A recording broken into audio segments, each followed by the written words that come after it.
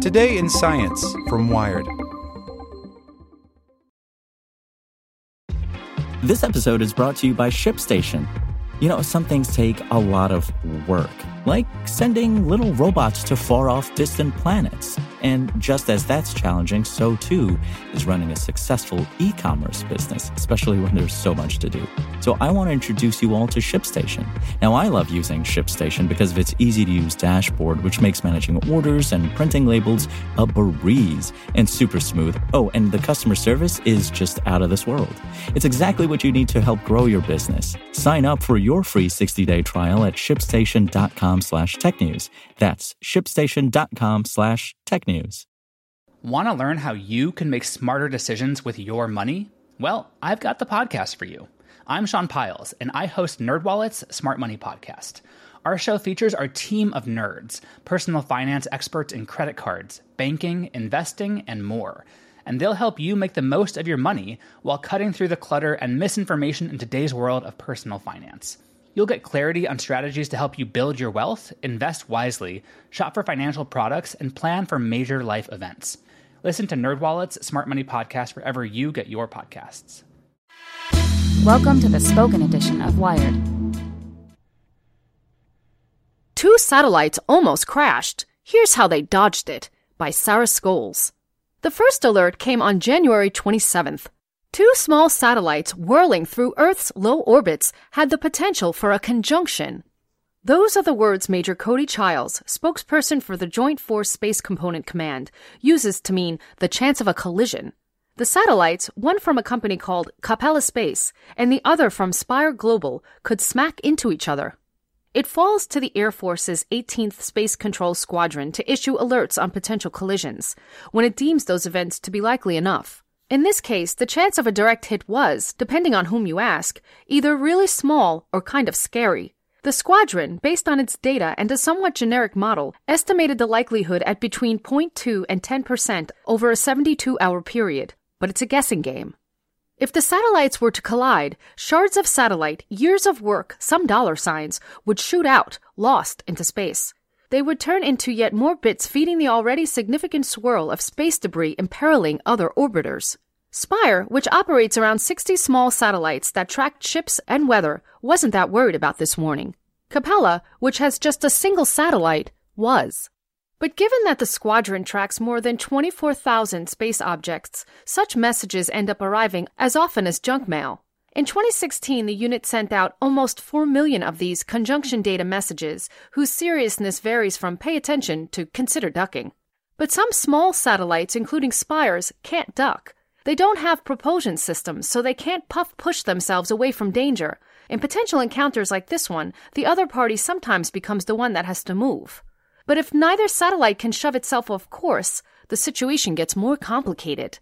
Capella only recently sent its first satellite, named Denali after the national park, into orbit aboard a rocket called SmallSat Express, which in December launched more than 60 others at the same time. Founded in 2016, Capella has an origin story that itself goes back to a crash. Founder Payam Banazadeh, like everyone else in 2014, was perplexed by the disappearance of Malaysian Flight 370, the plane that vanished on its way to China. We asked ourselves, why is it that we can't find this massive 777 plane on this one planet we call home, says Banazadeh, a former engineer at NASA's Jet Propulsion Laboratory. It must be that we're not monitoring our planet enough. That's one part of the answer. Satellites that see visible light, his reasoning goes, can't peer through clouds or the darkness of night. Much of the world, much of the time, is lost to them. Instead of passively collecting light, Capella sends radio waves toward the ground. They bounce back, altered by whatever they encounter, and the satellite picks them up, making a space-based radar system. We're sending energy and signals from our own satellite, as opposed to waiting for the light to come to us, Banazadeh says. It's as if we're carrying our own flashlight. With such a system, you can watch ships, keep tabs on crops, identify flooding, even do some government surveillance. You could maybe help find a missing jet. In any case, Denali was just a demonstration satellite, not part of the fully functional fleet of dozens that will launch in the coming years. But it was their first, and therefore their treasured test bed. So when Capella got the conjunction alert from the 18th Control Squadron, the mood in its California Mission Control Room was tense. As time ticked by, the company says the probability of collision was going up. They didn't want to think about the relative velocity, around 34,000 miles per hour, and violence of that hypothetical crash, or what it meant for Denali. So they decided to move it out of the way. The engineers at Spire, meanwhile, were preparing data. Its satellites, which collect GPS signals that have traveled through the atmosphere, have accurate senses of their own positions, better proprioception than what the Air Force can provide from the ground. So when someone contacts us and says, "Hey, there's a conjunction-style event happening, it's 4 days out," we pay closer attention to those satellites and start downloading data, says Nick Lane, head of brand at Spire. He's got it down to a routine. The company receives multiple messages of this sort each week for its 60-some satellites. Spire's satellites can't propel themselves, so gathering data is the most important thing the company can do. In a dire situation, Spire can tilt a satellite's solar arrays to change its drag, hopefully nudging it out of harm's way. Imagine how a flying squirrel flies, Elaine says. Dodging this potential collision, though, fell to Denali, which had thrusters on board. But they were untested. So on Tuesday, January 29th, they fired up the system. To their relief, it seemed to work. So they put it to use, firing 4 times, aiming to raise Denali's orbit roughly 50 meters with each push. If we didn't have the maneuverability capability, then it would have been a very scary situation, says Benazadeh. They didn't know for sure that that was good enough. On January 29th, the team watched to see if a collision would happen. Soon after lunchtime, the Air Force confirmed the event was nominal, following the safe passage between the 2 satellites. Elaine, numbers backing him, seems confident that would always have been the case. You tend to take care of the big risks before you launch, he says, by mapping out the major obstacles in orbit and setting a satellite's trajectory accordingly. But with a growing population of objects circling the Earth, many of which can't jiggle themselves out of the way, the number of small risks is steadily mounting. Neither Spire, which has one of the biggest private flocks in orbit, nor Planet, which has the actual largest, put propulsion systems on their small satellites.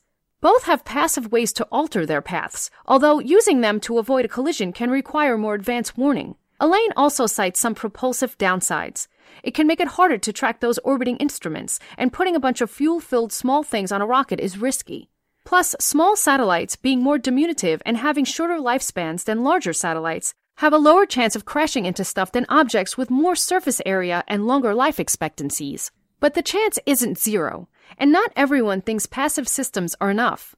Benazadeh, for instance, suggests that there should be regulations requiring satellites to have some kind of propulsion or other collision avoidance system. Building satellites that can go vroom, in this line of logic, isn't just for the good of those satellites. It's for the common good of satellite kind, and for the protection of space itself. Space is big, but not so big that the debris from a crash would just disappear.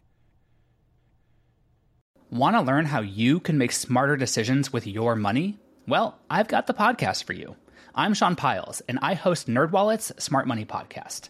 Our show features our team of nerds, personal finance experts in credit cards, banking, investing, and more. And they'll help you make the most of your money while cutting through the clutter and misinformation in today's world of personal finance. You'll get clarity on strategies to help you build your wealth, invest wisely, shop for financial products, and plan for major life events. Listen to NerdWallet's Smart Money Podcast wherever you get your podcasts.